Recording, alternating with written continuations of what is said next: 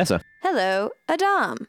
Good evening, Tide. Welcome to Uncertain Things, the podcast. Today we have Matt Taibbi. Matt Taibbi, former writer for Rolling Stone, author of 10 books, one of which being Hate Inc., which we talk about a lot in this conversation. And the author of the TK Substack newsletter. Yes. Which I highly recommend to people to follow. And the co-host of a podcast called Useful Idiots as well. He's a prolific guy. He does a lot. He's also like a dad of 3 or something. Like this guy doesn't sleep, I don't think. I assume, to be honest, that most of our listeners know who Matt Taibbi is. If you don't, this will be, I think, a great prelude. Yes. We primarily talk about his book, Hate Inc., Yeah. which is about one of our favorite themes. What's going on with the news media and why is it making people worse? The book, which I believe started on his Substack, gives a funny but also thorough survey of the different mindsets that have taken over the media industry over the past 30, 40 years and how they play out differently on the left or mainstream media and on the right. So I should apologize that in the conversation, we ended up, I think, covering only the first 2 questions that Vanessa and I were planning to ask. Right. It's just because we got caught up in the flow. I do hope that he'll agree to join us again, and maybe we'll get to ask question number 3. But the other result of this is that we ended up focusing almost entirely on the scare quote mainstream media and didn't talk much about what's going on the right, because this is its own other morass. And this is by no means to let right-wing media off the hook or to imply that what's happening on the left is more consequential. Although many friends that I have on right-wing media will claim that the cultural dominance of liberal institutions means that liberal media should be held to a higher standard and that its foibles deserve more scrutiny. I understand some of that argument, but I think it's largely an excuse to avoid looking critically at your own home. But still, the fact is that those legacy institutions, liberal media, are the places that Matt, Vanessa, and I belong to and deeply care about, both as news consumers and as journalists. And despite what I said before, we do, at least I do, if I'm sincere, hold these institutions to a higher standard. But in the book, Matt does make sure to explicate the difference in media cultures, let alone political structures, between right and left ecosystems. So for a deeper exploration of those ideas, I certainly recommend checking his book or waiting for his next guest appearance here. Yeah. No, I mean, like you said, I think he does an excellent job in the book and in this conversation of explaining how these different business and cultural forces influence different media landscapes and the psychology of the journalist and the journalism culture. We really like, I think in this conversation more than any other, we dug into what the culture is like for journalism, what it's like today versus what it was like 20, 30, 40 years ago. And I think that was super interesting. It's super interesting because it tells you a real story about the way that the information mongers of American society primarily have changed. And the schism we have in the first place, like how it divided in the first place. I think and that was a really interesting part of what he had to say, I think. I think we can also have a footnote for people, maybe we'll put it in the show notes, to go back and match and compare this conversation with the ones we had with Batiungar Sargon and Nancy Ramelman, and maybe even the one we have with Katie Herzog. Hello, those many months ago. Media musings, yes. Interesting to see the different emphases that they each put in their analysis. Yeah, and I definitely would love to have him back, not just to keep talking about the themes that we explored, but also there was a lot of stuff we didn't ask him about, Adam, which was very, like you said, we only got to 2 questions on our list, but a lot of it, like his background in Uzbekistan, doing like work in Russia, because we talk about the Soviet Union in the conversation, but I didn't realize that background, so we got to get him back to ask him about what it was like working there in the 90s. Yeah, I keep complaining about the navel-gazing nature of journalists, and then I bring a brilliant journalist to navel gaze. That's classic. With that, I shall nudge you, dear listener, to subscribe to us on whatever platform you use. Although we have been using our Substack more as intended. We are uncertain.substack.com, but we have just created a new subsection called Inscrutable, where we post our rough, inchoate, impressionistic ideas based on our conversations, develop some of the ideas that we have in the podcast, our preparations for the podcasts, and just a jumble of blogging. So if you want the writing in addition to the pod, go to your Uncertain Things account and just add Inscrutable, and we'll send you the newsletter. Other than that, any kind of support that you want to show us is obviously greatly welcome. And if you can spare a minute of your time, please give us a 5-star review on Apple Podcasts, because that helps us reach more people and is just nice and warms our hardened hearts. And with that, Matt Taibbi. Sarah, you're in the same apartment. Yeah. yes, we are walls apart. That is, I've never heard of. That's the first time, I think. You should get like a 70s sitcom type set. You know what I mean, with a couch and everything. Gosh, an orange couch. I'm imagining an orange couch. Thank you, Matt, for joining us. No, you're welcome. Thank you for having me. Can you start us off with an elevator bio? I am a reporter, formerly of Rolling Stone, now on Substack. Been an investigative journalist and an op-ed writer for, I guess, 30 years now. I come from a family of journalists. My father was a television reporter, so I've been in the media business my whole life in a way. And now mostly I write on Substack. That's most of what I do. I also co-host a podcast myself called Useful Idiots. Oh, I'm an author also. I've written 10 books. It's just, it 10. ties in perfectly with what I was going to ask. Is that you have this something that always makes me incredibly ashamed of myself. This incredible stamina to actually write. Like, where do you draw it from? Is it just a... We'll also, just for backstory, Matt, we started this podcast not as a podcast, but as a blog with the, very optimistic thought that Adam and I were going to write like long form every week. And then that just never panned out. That's interesting. And you seem to have the font to be writing. Is it bi-weekly, I think, right? Because you write free posts and then your subscriber posts, all while writing your books, fiction and nonfiction. Where is this energy coming from? Is it a condition? That's a good question. I think it is. I think most people who are actually, it's funny. I'll rewind and say that when I was in college, I had a professor who sat me down, and he turned out to be kind of a mentor. But one of the first things he said to me is, so you're going to be a writer when you grow up. You just don't have a choice. Just some people are just wired that way. There's a type of person who gets bitten by the disease, and a radioactive author. Yeah, exactly. And I think most people who are lifetime authors will talk about this, that it just becomes the way you deal with the world, and it's how you make sense of things, and you can't live without it. And I at this age, I'm 51 now, I still really enjoy writing. So that's the best answer I can give. I think most writers, it's not a question of stamina. It's just that you'd just be doing it anyway, whether you Right. want to or not. I was curious when you were introducing yourself that you did say that you're a reporter, and you said that you come from a line of journalists. I'm curious, how do you feel about calling yourself a journalist these days? I've always had a very weird relationship with that term, because I don't feel like I am a legitimate journalist, because I came up along the online websites, and therefore I always doubt myself when I call myself a journalist. I can't even say it without putting on a weird accent. So I'm curious how you feel about that term. Does it feel comfortable on you when you say yes, I'm a journalist, this is what I do? That's an interesting question. So I've done the most journalisty things that there are to do, right? So I've done long form 8,000 word reported articles where every line has to be fact checked, and you do original reporting. I've broken news, I've developed whistleblowers, and done all that stuff. So I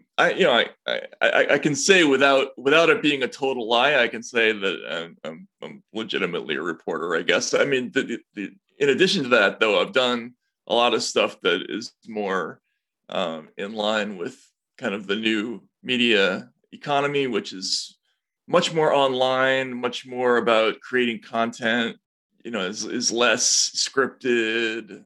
I do a lot of that stuff and I really enjoy it, but I think that stuff still is journalism.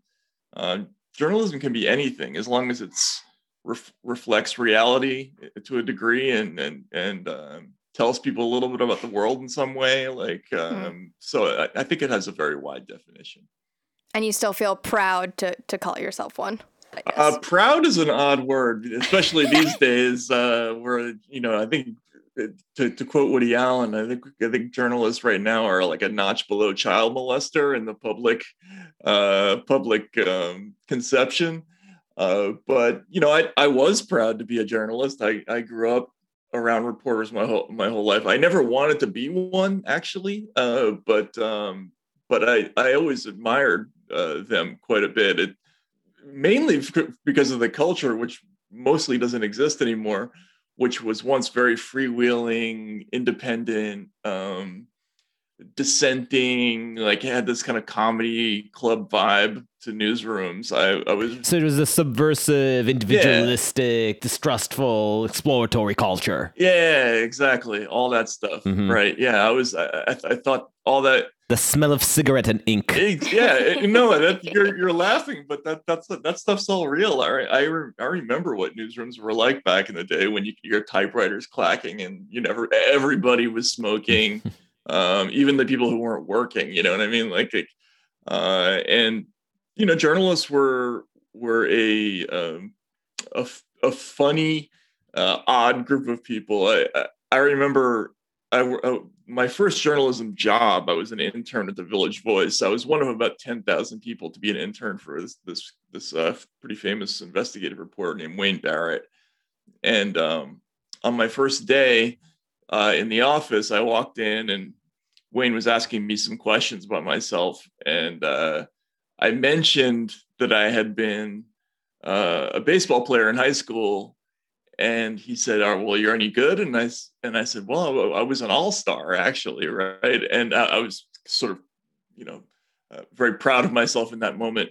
Well, about a week later, we had a Village Voice softball game, and I struck out in a softball game. And when that happens in front of 30 journalists, and you have a whole summer in front of you, that's all I heard for the next two and a half months was like jokes about striking out in softball and how hard it is to actually do that. So, and that was the culture back then. It was very mocking, funny, and it was just a really interesting time.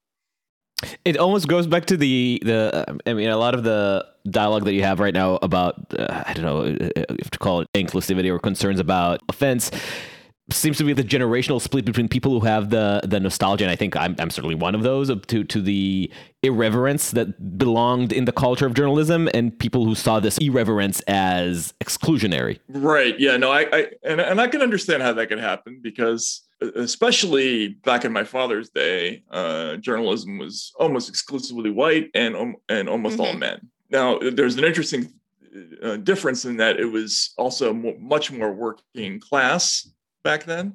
In the 60s and 70s, journalists were much more likely to be like the sons and daughters of electricians or plumbers or whatever it was. Then, now it's almost all people from the Ivy Leagues who are, but for a time it was a whole bunch of wisecracking white guys, which obviously I was attracted to for obvious reasons, but you could see how it could be a tough environment for some people. However, I would say that it was pretty welcoming to anybody who could do the job. Where it got cruel was with people who were not good and who were perceived as like the company men or the company people. If there was somebody who was maybe not good at the job but did what the editors said all the time, like that kind of person did not do well in newsrooms typically. You have chapters in your book in Hate Inc. that we're going to delve into in a minute, where you talk about I think you call them the priests of mediocrity. And it's a phenomenon that we've described on this podcast in so many words, but which you describe effectively in your book. It seems that there are at least two different drives that push journalists away from focusing on good writing and the quality of their work. One of them is obviously clicks, which we talk a lot about, but the other is the reputational hazard. When journalists become too focused on the prestige of the institution that they work for, preserving their position within it can become the top priority more than, say, good writing. Right, exactly. Like, so now it is, I think you'd find there's a kind of an epidemic of what you'd call credentialism, where it's a whole bunch of people who consider them, who are very, very proud of whatever it says in their press pass, right? Like, I work for NBC or the New York Times, and that's where they draw their identity from. And, conversely, you can see in the way they write about somebody like Joe Rogan, like, even though he's got the biggest audience in media right now, he's seen as an interloper and, a fraud, right? Because he didn't go through the right channels and doesn't have the right credentials. But once upon a time, I think, personalities like Cy Hirsch, you would never have seen them, aglow because they had the New York Times label. They were aglow because they were Cy Hirsch. You know what I'm saying? Like that. So there was a big difference in this whole idea of identifying with the institution versus, identifying with the job. There's an Israeli phrase that I always had a bit of an issue with, but it's better to be the tail of the lions than the head of the wolves. In other words, you're better off being the worst of the best than the best of the worst. Mm-hmm. And I feel like in many ways, in the old journalism that we're waxing nostalgic about, I felt like it's almost better to be the head of the wolves than the tail of the lions. Mm. Being an intern at the New York Times today is more legitimizing than, say, being the sharpest writer in a slightly more obscure newsroom. Oh, yeah. No, right. Sorry if the feral metaphor confused the conversation. I think you're onto something. Like, there was probably a time when there was kind of a creed between reporters that crossed over and made the institutions less relevant. So if you were good at the job, reporters sort of kibitzed with each other. They talked constantly. They felt themselves to be a member of a club that was important. It didn't matter who was first so much. Like, everybody was happy to kind of move the story forward a little bit. And so you could be, somebody who worked at a small local paper, and you could be a front page writer for the New York Times, and they would have respect for each other, right? If they were both doing the job well. Now, I think what you're talking about is true. There's just a lot of that kind of idea of, well, this is a legitimate person and this one isn't. It doesn't have so much to do with the quality of the work. It has to do with the identity of the institution. And the identity of the institution then bestows on you the authority to judge reality, not the scruples or thoroughness of your journalism. And that's something that I've experienced directly sitting at big newsrooms that I worked for. You could feel how just sitting there, just being there and overlooking usually Manhattan from the 20th floor, inspired people with the feeling that their opinion carried more weight. And all the institutional trappings and the setting and the sloganeering was geared towards that, towards instilling us with this illusion of grandeur and importance, making it seem that every snarky aside uttered whenever Trump's face appeared on the TV screen meant something, was more meaningful and worthy than just any random ass tweet. Yeah, absolutely. And I think you would find that I found that atmosphere to be thickest in like campaign journalism. So, you'd have like 3 sets of tags on your lanyard. You had your regular press pass, you had your campaign press pass, and then there was the Secret Service pass, right? So you were like triple credentialed, and anything you said and you were behind the rope line with the candidate mattered more than what people outside the rope line said, and I definitely noticed that phenomenon of people, starting to feel like they were, sort of like the elect, right? They were of a different a different quality than everybody else, which is not a great place for reporters to be. Like, Right. once you get that kind of high school Heathers vibe going, it's not a good thing. And the contrast is that you feel that it becomes scary for those people to lose that position, don't you think? Because your incentive becomes making sure that you keep your job in this institution or climbing to a more prestigious institution. But that fear of losing the elite status ends up informing a lot of people's work. And I mean, that connects also to the fact that opportunities to make money in journalism are constantly decreasing. Right. Although I think a lot of people who are in legacy media are wrong about that. There's probably more opportunities to make money outside prestige media now than there is inside. But you're right. People definitely fear losing the credential, among other things, because it's hard to get information from people if you're calling up and you have to explain yourself. Like, that's difficult. So when you're saying that there's more opportunity outside of media, you think to make money, are you referring to Substack? What are you referring to? Like, how are the models starting to shift? Well, I think Substack and podcasts, just as a proof of concept, show that there's a massive audience out there for content that is different from legacy media. I know that my subscriber base, whenever I hear people coming to my Substack, they will say things openly, like, I'm coming. This is like a protest subscription. Like, I'm giving you the money that I would have given the New York Times. And there's a lot of that going on right now. No, the Times is doing great. They have the largest subscriber base in the world. I think it's like 7+ million people now. But there's a huge market out there for something else, and it's an undefined landscape, and a lot of consumers. So we're going to go into all of this in a second.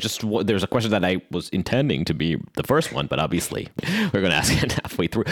You describe yourself in the introduction, I think, to Hate Inc. as somebody who's has never been really motivated by either politics or by the sense of righteousness that sometimes typifies some of the articles that you see today, but by, and this is where I related, I think it was a taste for curiosity and absurdity and humor. Say more.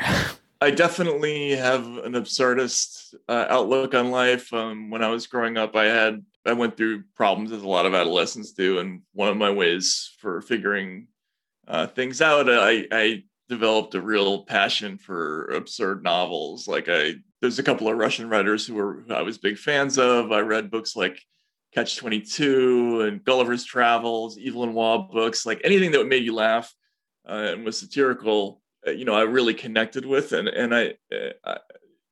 the sort of absurdist view of how the world works, is something that I carry with me, probably almost like a religion in a way. I mean, I've become more conscious of it lately. But one of the things that's interesting about that is that in terms of journalism, when I started to go into the business for real, I noticed that I was attracted to some of the same themes that I read about in all these novels. So, like, for instance, when I first started writing serious articles about Russian corruption in the Yeltsin administration in the 90s. You said Gogol. Yeah, it's straight out of Gogol or Kafka or any of that. It's like just the preposterousness of these characters and the sheer sort of sociopathic greed, all of that stuff. I was really turned on by a lot of those themes, and then just by curiosity, like how do things work? How do people do this stuff? If you're going to steal $1 billion from, as an official in the Yeltsin government, like what are the mechanics of that? Like how do you do that? That's the kind of thing that I think ends up making a good journalist, is being like sort of deeply curious about sort of the minutia. Yeah, that's my mentality when I cover a story. I find a lot of things just sort of funny and ridiculous. I think it helps in this environment, because everybody's so attuned to this like left-right narrative, which I think can be really unhelpful as a lens to try to understand things. It's just it doesn't shine a whole lot of light on sort of broader themes of humanity. I would say. Yeah. It goes beyond the polarization, right? Because the polarization, well, aside from being like, you put it perfectly. It doesn't shed any light about humanity, really, because it's just you're talking about weird structures that are meant to be procedural proxies, really. Things that have no business defining our identities or the things we value in the world. But the public conversation has become 3 levels of abstractions where talking about politics is a proxy for a proxy of something that maybe at some level we do care about. But that contributes to the feeling that nothing on Twitter or in the political conversation really means anything, that everything is sort of fake and inhuman. It often feels as if it has as much to do with our actual lives as arguing about Marvel plot lines. But this is now one of the key products that news provides, and it goes beyond polarization. I've mentioned the righteousness, but it's basically the offering of a constant supply of moral outrage and panic and zeal. And this comes at the expense of stories about things that have immediate effects on people, or at the very least, the sort of cool remove that would allow people to step back and say, huh, that's kind of weird. Right, exactly. Isn't it weird and funny that Donald Trump is our president right now? Yeah, and how does that happen? How did that happen? Yeah. No, and you're absolutely right. And it's funny, when you talk about how irrelevant these structures are to anything, real in our lives. I remember there's something that Noam Chomsky wrote about how about the 2000 election between Gore and Bush.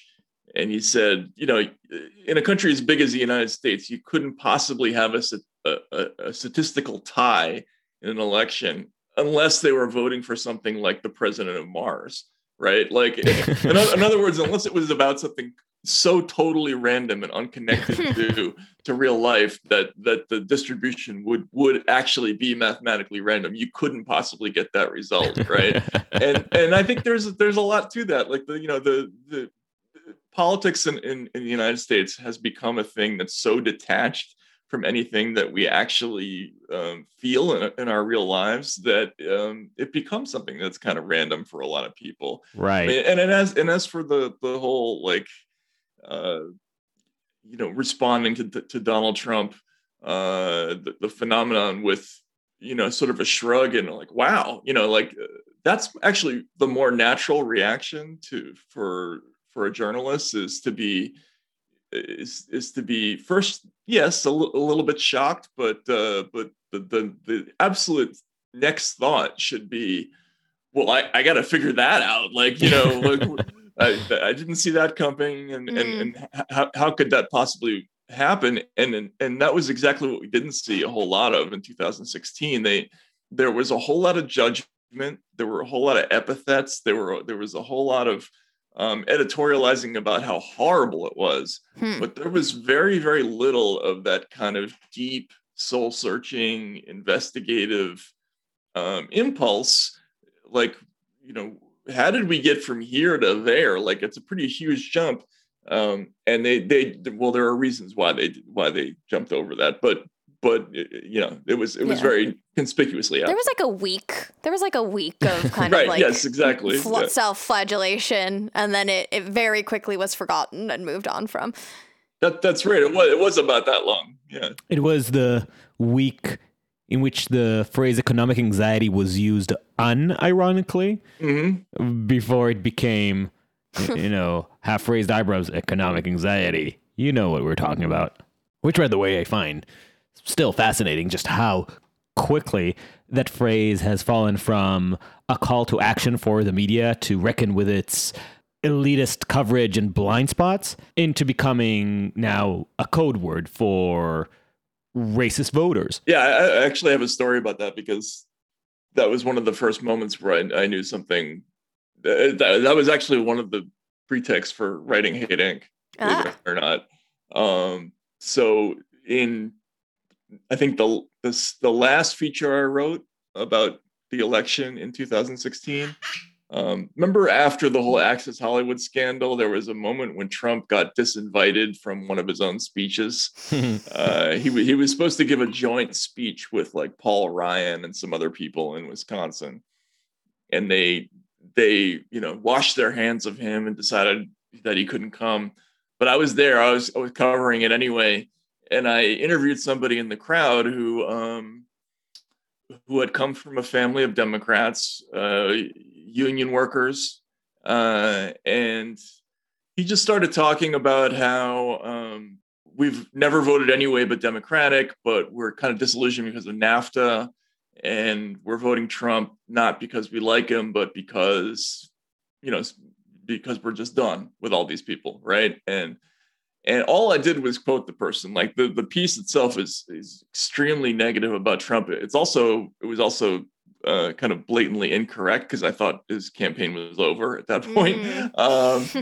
But I quoted this guy, and I got tons of flack, not so much on social media, but from colleagues who were suddenly on my case about you're peddling economic anxiety, and that's like a racist trope. And I didn't even understand what they were talking about at first.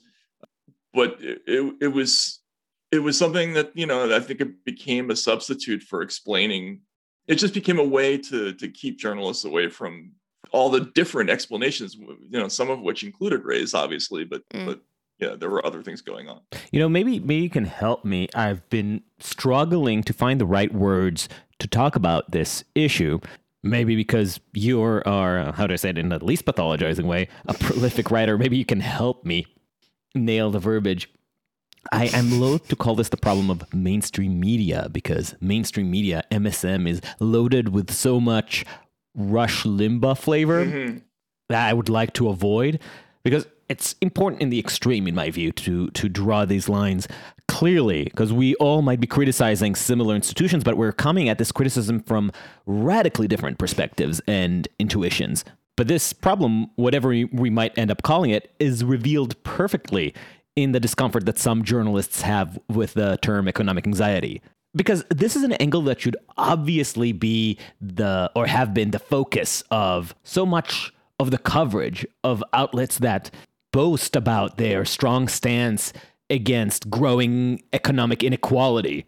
How can you, if you claim that, miss this story of slipping American opportunity, not just miss it, dismiss it, and not only that, use it as a cudgel against the people who are genuinely worried about it, and say that, first of all, you're worried about the wrong things, and second, if you are worried about it, then you're racist, or at a minimum, a bad, uninformed person. Yeah, right. Yeah, let me tell you what you should be worried about, and I'll call you racist if you don't. Yeah, and it can be kind of jarring. I mean, I think if I were younger when that happened, I would have been deeply freaked out. I was freaked out as it was by that whole episode. It was the first of like many things that happened in the last 5 years where suddenly there was all this peer pressure within the business to avoid certain themes and play up others. And there would always be these shots kind of fired across your bow, usually on Twitter from colleagues, if you sort of ventured outside the accepted area. And this was a new thing. Like you know, in my early career at Rolling Stone, for instance, I wrote very positively about Barack Obama in 2008. In 2009, I wrote a lot of negative stuff about his response to the financial crisis, and the response from colleagues was very positive. Like the idea was, well, it's good that you're independent minded, that you're able to see things, you know, objectively, and that your political leanings don't impact your coverage. Suddenly, all that's out the window, and now we're in this new environment where people are intensely interested in making sure that everybody says kind of the same thing and avoids other things. And as you say, you know, the economic anxiety thing should have been one of the biggest things we looked at. I mean, I understand the point that most of the people who voted for Donald Trump were not like poor in the traditional sense, but you could see this coming long before Trump, that there was this thing happening in the country where people were just everything about living in America has gotten more difficult. Like whether it's you have to drive 100 miles further to find a place to deliver your baby, or the co-pays are higher every year, or you know, it's harder and harder to find a school district where you can get your kids safely to school. Like all those things are just more difficult, and they contribute to people making very, very impassioned decisions in all directions. How can you ignore that? How can you not think that that's a serious factor in politics? It's just baffling to me. And a key word, I think, is the anxiety. It's not the poverty in itself. It is the sense. It's this feeling that things are getting more crushing. And it's funny that there seems to be an intolerance to that narrative from our community of journalists and people from Vanessa and I generation. We are older millennials and even younger people who constantly will peddle out stories about how difficult it is, how crushing to be a content maker in New York. Yes, this is what you would call an economic anxiety. And I think, in fact, ironically, this connects to what I was saying before. I do think that a lot of the things that push the current state of bad journalism is the economic anxiety of content makers. I mean, I think you make a good point. Like, and they're clearly often like wealthy enough, sometimes even children of very wealthy parents, but they feel the economic anxiety. And yeah, they've got 4 roommates or whatever it is, and you know, and journalism is not a place. If you go into it to make money, you made a bad decision anyway. And even if you do make money, it tends to be much later, right? So yeah, there's a lot of if you're lucky, yep, absolutely. But yeah, no, if you don't recognize that, yes, even though that's not a fun time in life to be cranking out content for no pay and living, you know, in a 5th floor walk up with 5 roommates, you know, try having 3 waitressing jobs and raising a kid on your own in, like, you know, rural Iowa or something like that. Like, you start to meet people who are, you wouldn't call them poor, but they're just maxed out. You know what I'm saying? Like, there's a lot of people out there who are like, who don't have a whole lot of margin left in terms of how much patience they have. And if you can't see that, you're missing a big part of the picture. Yeah. It also connects to this idea, I think, about the fact that you were just quoting this person and then getting pushback for it. I think it does connect to this idea of like who's the worthy and unworthy victim that Adam and I we're going to ask you about this later, but I guess I'll just insert it now since I think it connects. It's like, it's so odd that there seems to be like a closing of ranks on who we're allowed to I don't even want to use the word celebrate because that seems weird, but celebrate as a victim versus who are not allowed to celebrate as a victim.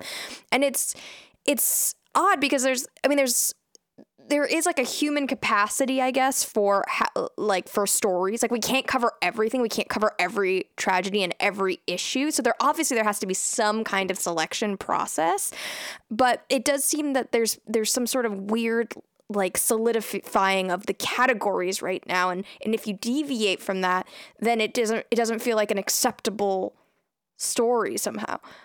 And for just contextualizing, this is a phrase that you explore in your book that you, in one of your references to Noam Chomsky's Manufacturing Consent, and our listeners know that Chomsky is my linguistic nemesis, so I will make sure to insert the ominous theme when he's mentioned. Yeah. No, you're absolutely right. Yeah, the worthy and unworthy victims idea with Chomsky originally was a really interesting and perceptive one, which was that back in the day in the 70s and 80s, it was unspoken, but everybody knew that it was okay to write about the misery of people in Poland and in Czechoslovakia and in North Vietnam or wherever it was.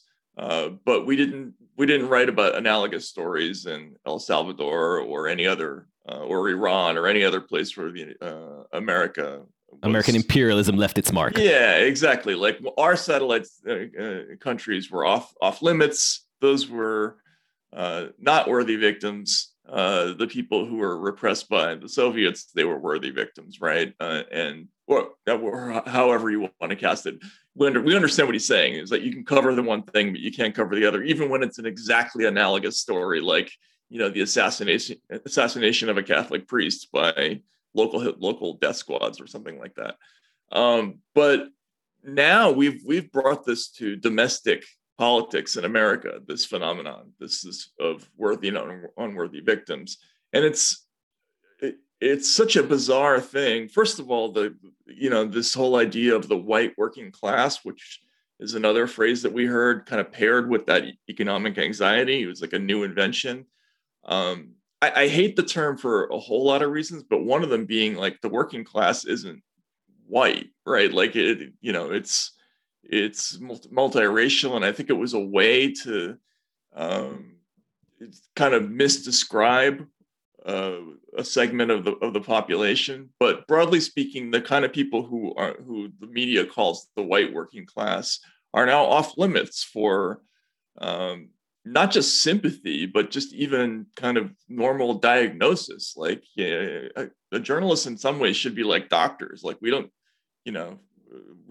care, what your history is. You come in, we tell you whether you have a fungal infection or not, like that's our job. Like, the rest of it is up to you.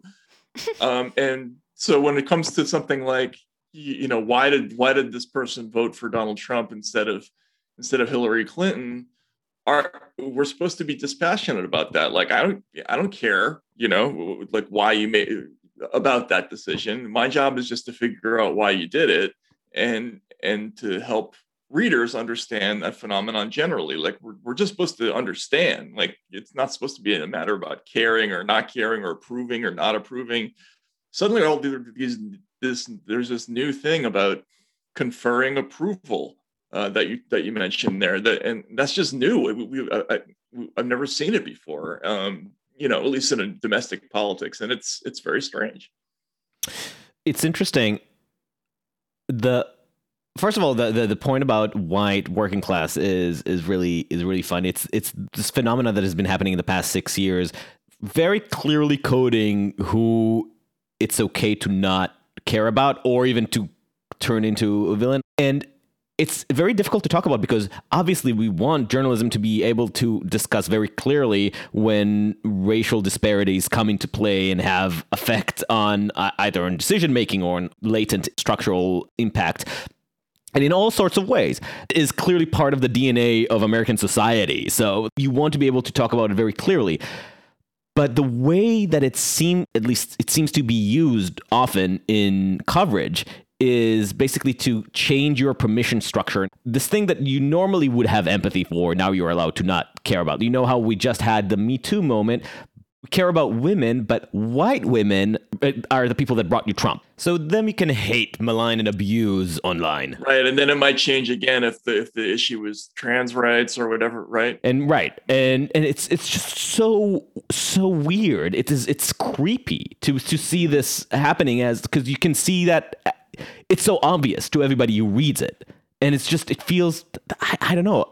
I remember seeing that also in 2016, and that was the days I was at CNN, starting to see it more and more. And it starts from the places that you can't even fault for doing this because that's their business model, like Salon. But I distinctly remember the first time I saw a CNN feature about white women. Mm. And I remember thinking, again, this was at the heels of Me Too, thinking, this is odd. This is...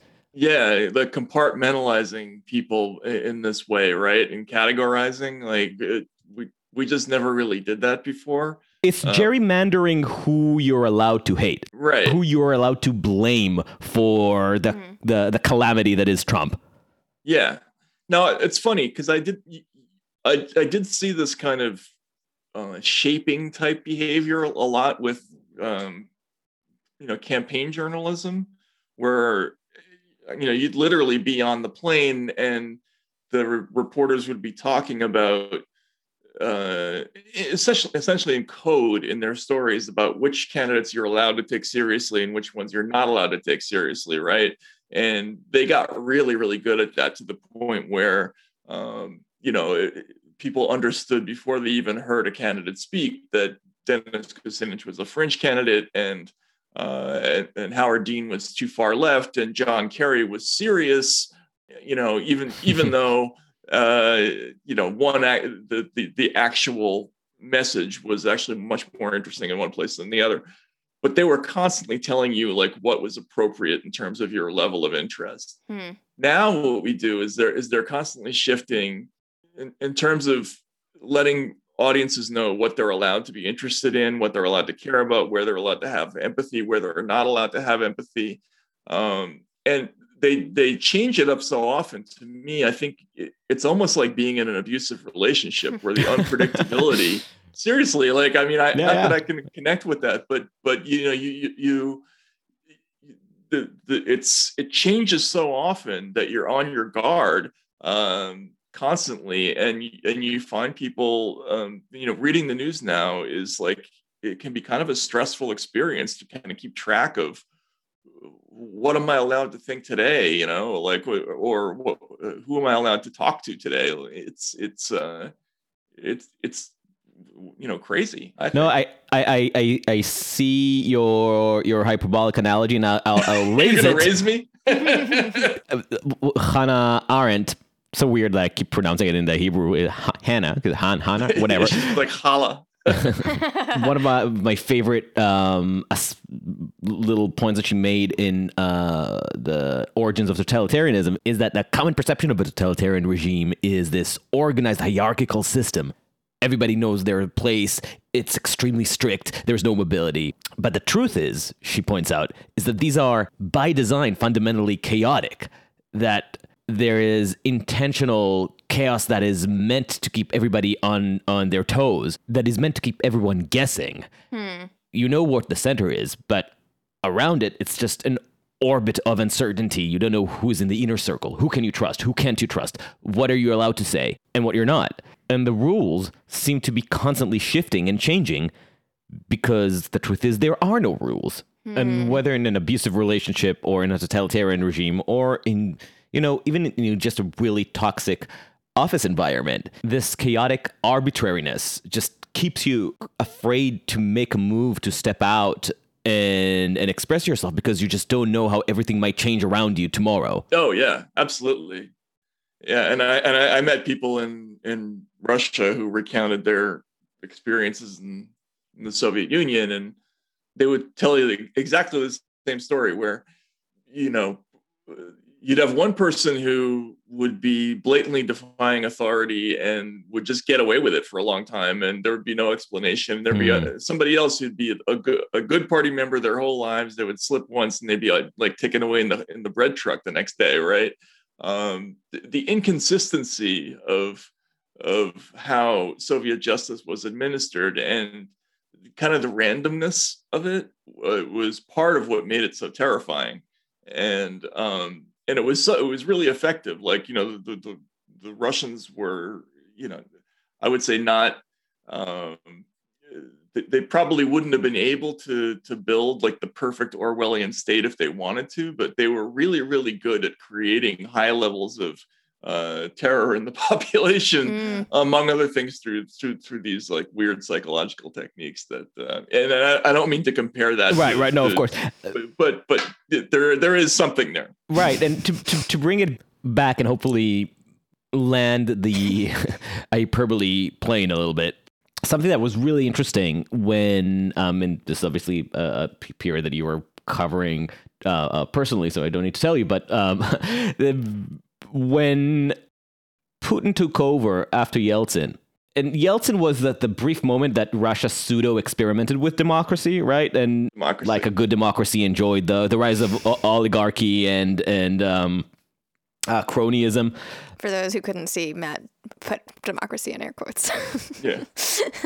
I think I conveyed it with my tone. But but when Putin came into office, a memo was sent to the media that, now we are a kleptocratic autocracy and you need to fall in line and Vladimir Putin will be approving your messages from now on. They just understood. They understood that this is how things are going to work from now on. He's in charge now. And newspapers that yesterday were writing hit pieces against Putin just stopped. Right. And instead began publishing glowing profiles of the man. And he didn't need to kill anyone, didn't need to arrest anyone. It was just so clear. You knew how the system worked. And it's fascinating. So to bring it back, and obviously not the same, with a million caveats, but still to bring it up to the way that we understand how power works in our environment. And most people almost, I guess it's almost a personality thing, whether you decide to play along with it or whether the very recognition that such conformity is expected of you makes you antagonistic, makes you want to defy it. There was something in the US around that time from 2015 onwards that really noticed this change in language, in the way we cover things, the way we are thinking about things, the way we frame our stories, that, nobody issued a memo. Right. I wonder if you have a theory of what caused it and how did it get so quickly absorbed? That's a really good question, because it was almost instantaneous. Like it was like a moment in time that it happened. I like to point to the August 2016 editorial by Jim Rutenberg in the New York Times that was entitled "Trump is Testing the Norms of Objectivity in Journalism," and he talked about changing the standard from being true to history's judgment. And it was like from that moment forward, we suddenly had like advocacy media, and there were all these rules. And, obviously I had a lot of conversations with reporters leading up to that time. I know it was on the minds of people that maybe they were thinking about changing the way they would do business. But then it feels like the moment they announced it, like the Times came out with that editorial, suddenly everybody decided like en masse, it's in the same way that like, once 50% of a herd of deer decide to run one way, like they all do, it just happened in a flash. Suddenly we had that media landscape you were talking about, and it just hasn't, gone back since. So it certainly has something to do with Trump, but why exactly then and why we've continued to keep it, I'm not sure. So this is something Vanessa and I were just talking about in preparing for this, actually, and whether or not Trump is really, the cause or just a catalyst. Right.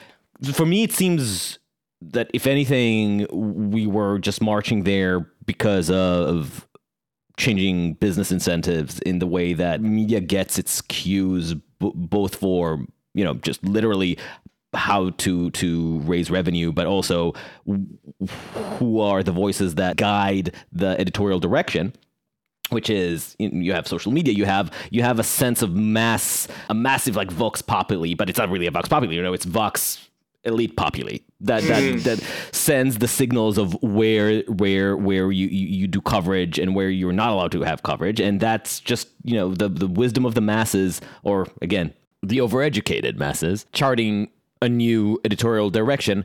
But as long as there wasn't an emergency, the crusty skin of old media was still allowed to stay on while things were changing underneath.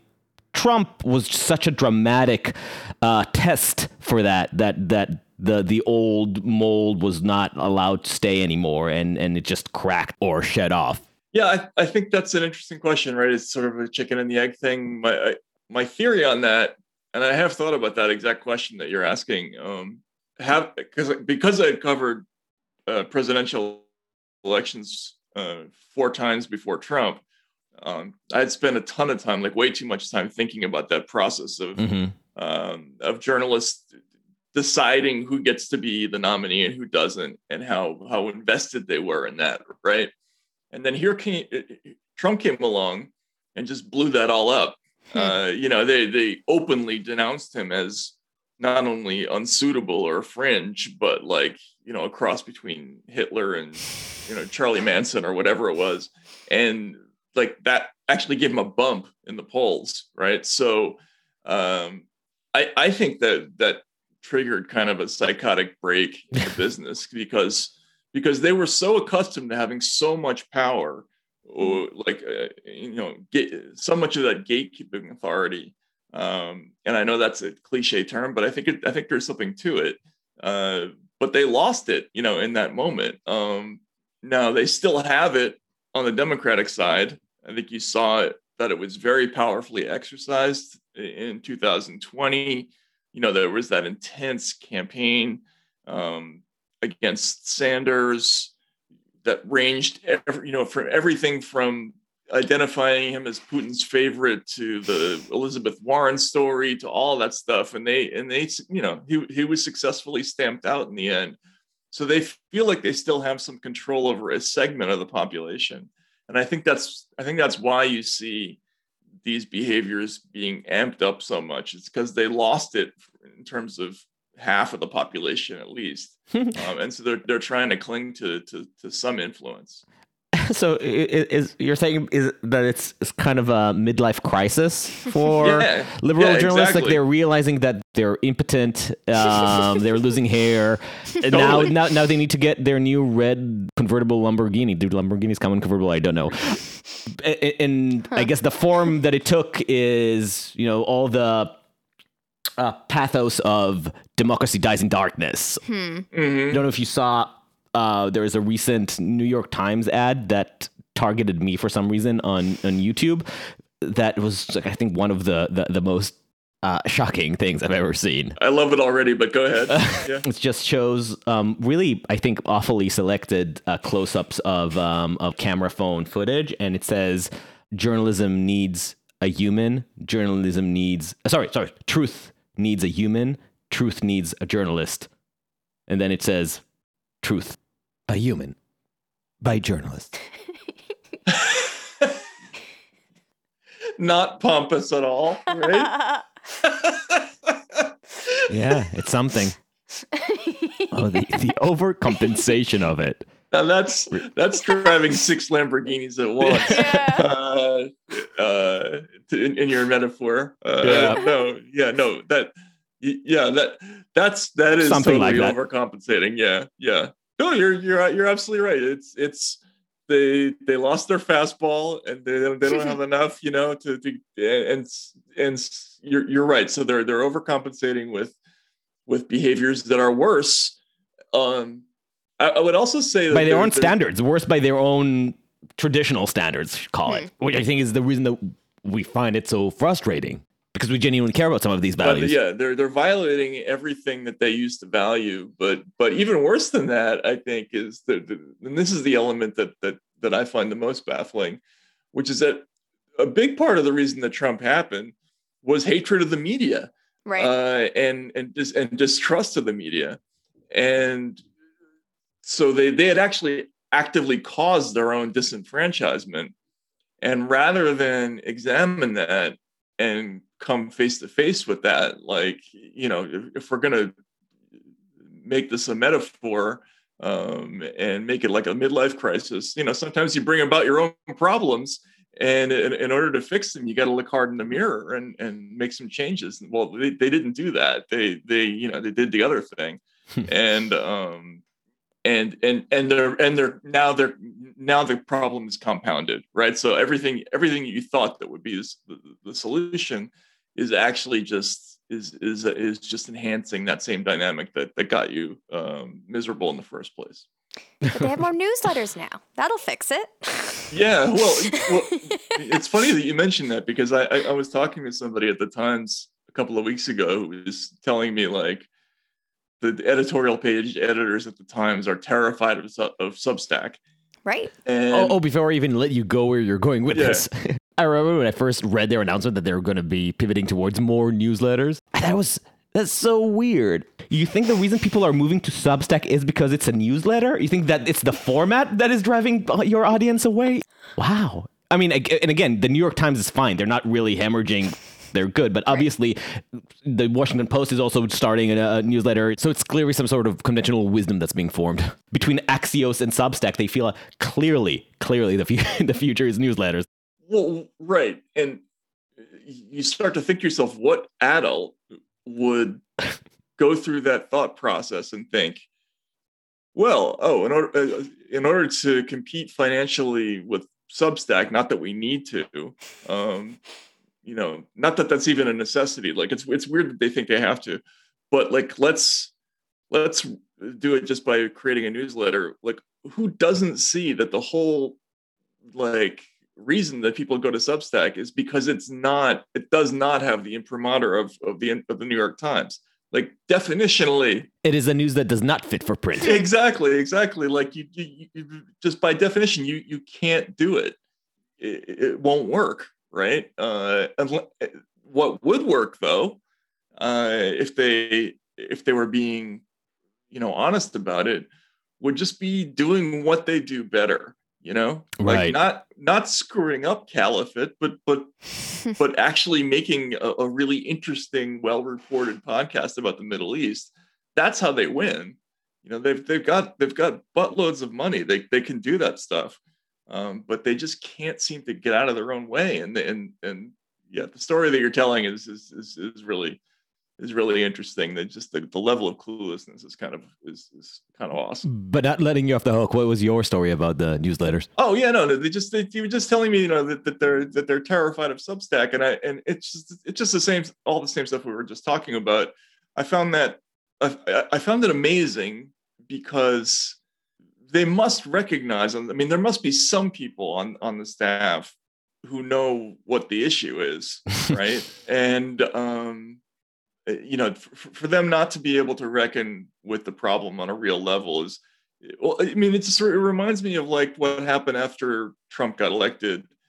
Remember, there was all this talk about how, the New York Times, we hunkered down and we had these big meetings to try to figure out how it was that we missed this story. Like, how do we have the world's largest news organization and not be clued into this movement that's happening literally, everywhere in America that's, a mile outside of a big city? And their response was like, let's hire Bret Stephens or something like that, right? Like they couldn't bring themselves to have a real response to that problem. We'll expand our viewpoint diversity by adding the anti-Trump semi-Republican. Right, exactly. Bushite Republican.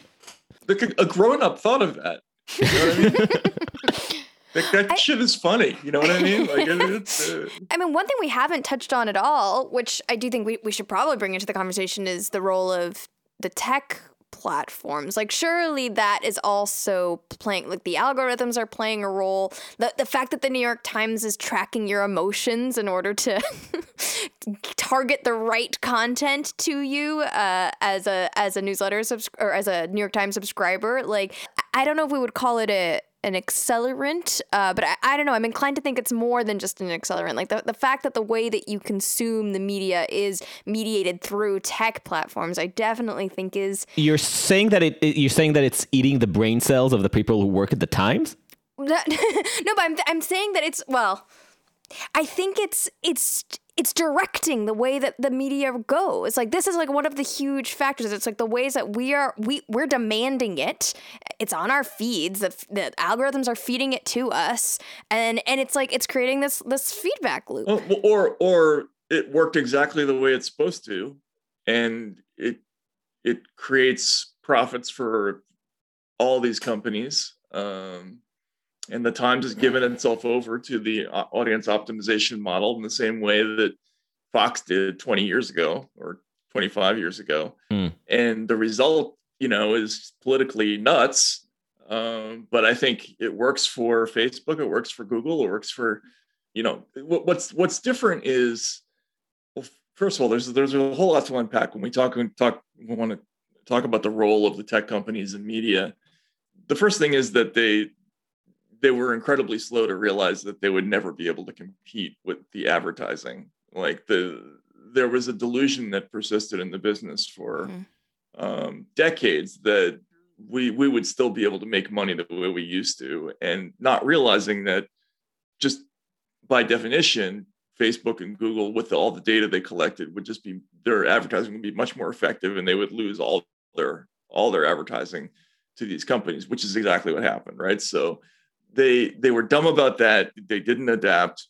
When they finally did adapt, the only thing they could think to do was to create this new model that was based on exactly what you were talking about, Vanessa, which is let's try to amp up the emotional level of our audiences. Let's create an emotional addiction to our product. But in order to do that, we have to create we have to create content that's essentially like a sports-like phenomenon, right? Where we're creating crowds of rooters who want to all feel the same thing or come to mass together. It's not the same product that the news used to be, which is sort of dispassionate thing that triggered your curiosity maybe, or had utility. Like they gave up on the utility model and they went for this emotional model, and that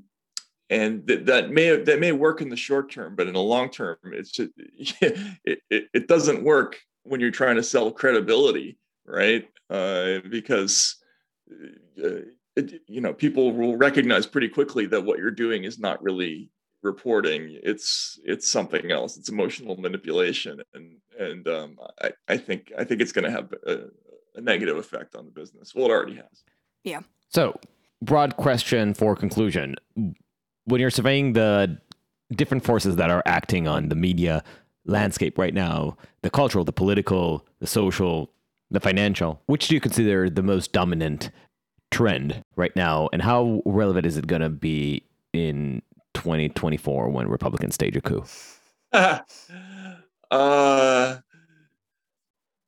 Well, what I would say is that I think the only thing I would say is that I think that legacy media is basically already like dead. Like I think even though it's still seems to be exerting a lot of influence out there in America, it's already disgraced and losing, sort of rapidly losing any vestige of the leftover respect that it once had. And what that means to me is that something is going to rise in its place. Like those institutions will continue to exist, but something is going to come up. It's not going to be Substack, or it's not going to be my Substack anyway, right? Something centralized. Somebody is going to come up with a credible, popular product that is going to be a place where people get information, and that is, I don't know when that's going to happen, but it is going to happen eventually, and it may be an amalgam of like thousands of sites. Like who knows, right? Like the technology is changing so quickly now that like it could be anything that will happen. But I do know that a lot of the dynamics that I wrote about in Hate Inc. are going to be irrelevant pretty soon, because these companies are no longer going to be anywhere near as powerful as they were. And, how that's going to affect 2016, I just think that they're right 2024. now. 2024, right? Right now, there's this like wellspring of rage towards the quote unquote mainstream media that drives people to a lot of these decisions. But I think that's actually going to start waning because people are going to see the media as being pathetic, soon. Like we're not there yet, but I think that's going to happen. Like people, and you're not worried about too much decentralization. Oh, I am definitely. I mean, I have friends who worked in Yugoslavia in the early 90s, and good times, yeah, exactly. And so I do worry about the whole sort of Balkanization thing. And this is a heavily armed, confused, angry country that is rapidly losing faith in all of its institutions. The few that hold respect still, like the military, don't really play central roles in shaping American culture. So I worry a lot. Like the media should have a big role in this moment, but it can't, because it's become a focus of political attention, negative political attention. So yeah, I'm extremely worried about that for sure. So the final question is, and this is just our standard, and I actually would want to hear your answer to it. What would you say? And I don't just mean in context of media or politics that we talk about, but also on a human absurdist level. What are the biggest blind spots on the left and on the right? So on the left, I think it's pretty clearly the inability to see that they're aristocrats. And I'm talking about a certain segment of, I guess it's not really the real left. It's the kind of MSNBC left, right, that I'm talking about. But the inability to see that, they belong to the upper classes, that they are the 1%, or that they're in the top 10%. That's kind of amazing to me. Like it's like the astronaut meme. Wait, we are the 1%? You always were. Yeah. I remember talking to reporters in the press corps as we covered Trump, and he was constantly talking about how we were the enemy of the people and trying to get people to throw shit at us and stuff like.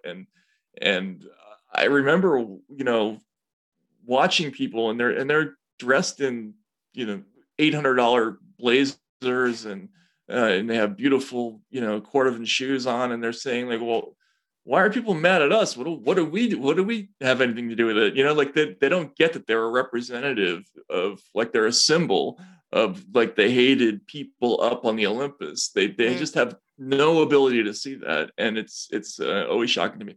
On the right, that's interesting because there's two different things we're talking about. There's right-wing politicians, and then there's the people who are actually make up their voters. And I think that those are two different groups. For right-wing politicians, the inability to distinguish between a real communist and what they consider a communist is always fascinating to me. Like they you will meet people who will believe that, seriously think that Sesame Street is a communist show. They don't, and they're just the sort of total inability to diagnose what's happening economically in the country, or why.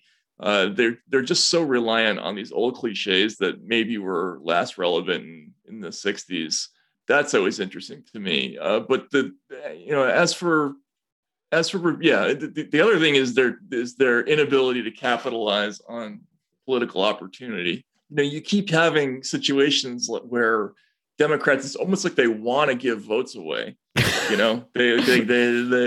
come up with schemes that are like designed to be unpopular. Like let's defund the police completely in the middle of a crime wave, or whatever it is, right? Or they'll come up with some weird niche cause that really most people hate. Yeah, exactly. And the Republicans will come back with an idea that's worse somehow, right? Like, let's ban, by state law, all thinking along path X, you know what I mean? Which is a total violation. Like, all they would have to do is do nothing. Like, and the critical race theory discourse is actually a great example, because the way that some people on the extreme left used it as an excuse to promote illiberal views was a perfect opening for Republicans to then say, look at that bowdlerizing movement that is trying to ban Harper Lee and rewrite history and take down Thomas Jefferson. But instead of committing to this position of open discourse, Republicans decided to double down on censorship and say, no, we will ban your books. And you know what? We'll also ban Harper Lee. Right. It's like it's like, I don't know if you watch sports, but like sometimes there'll be a situation where the ESPN has a feature now where it tells you the percentage chance of your team to win at the end of a game. So, the Packers will be up 31-7 with 34 seconds left in the game, and it'll say, 99.8, whatever. There's only like two things you could possibly do to win the game. Or to lose that game. And the Republicans figure that out every time. Like, they figure out that 0.2% in every political situation. Like, how do you miss the opportunity politically to capitalize on something like critical race theory? Like, they find a way, I mean, like that. Jonah Goldberg has this refrain in his columns that both parties are just seem to be committed to being a minority party. That's really funny. That's true. It's true. Matt Taibbi, thank you so much. Thank you. Maybe we'll get to the second question next time. Yeah, sounds great. Right. Good night. Take care now. Thank you for listening to Uncertain Things. Follow us on uncertain.substack.com or wherever you get your podcasts. Give us a 5-star review on Apple Podcasts and share us with your friends and enemies. We'll see you next time. Stay safe.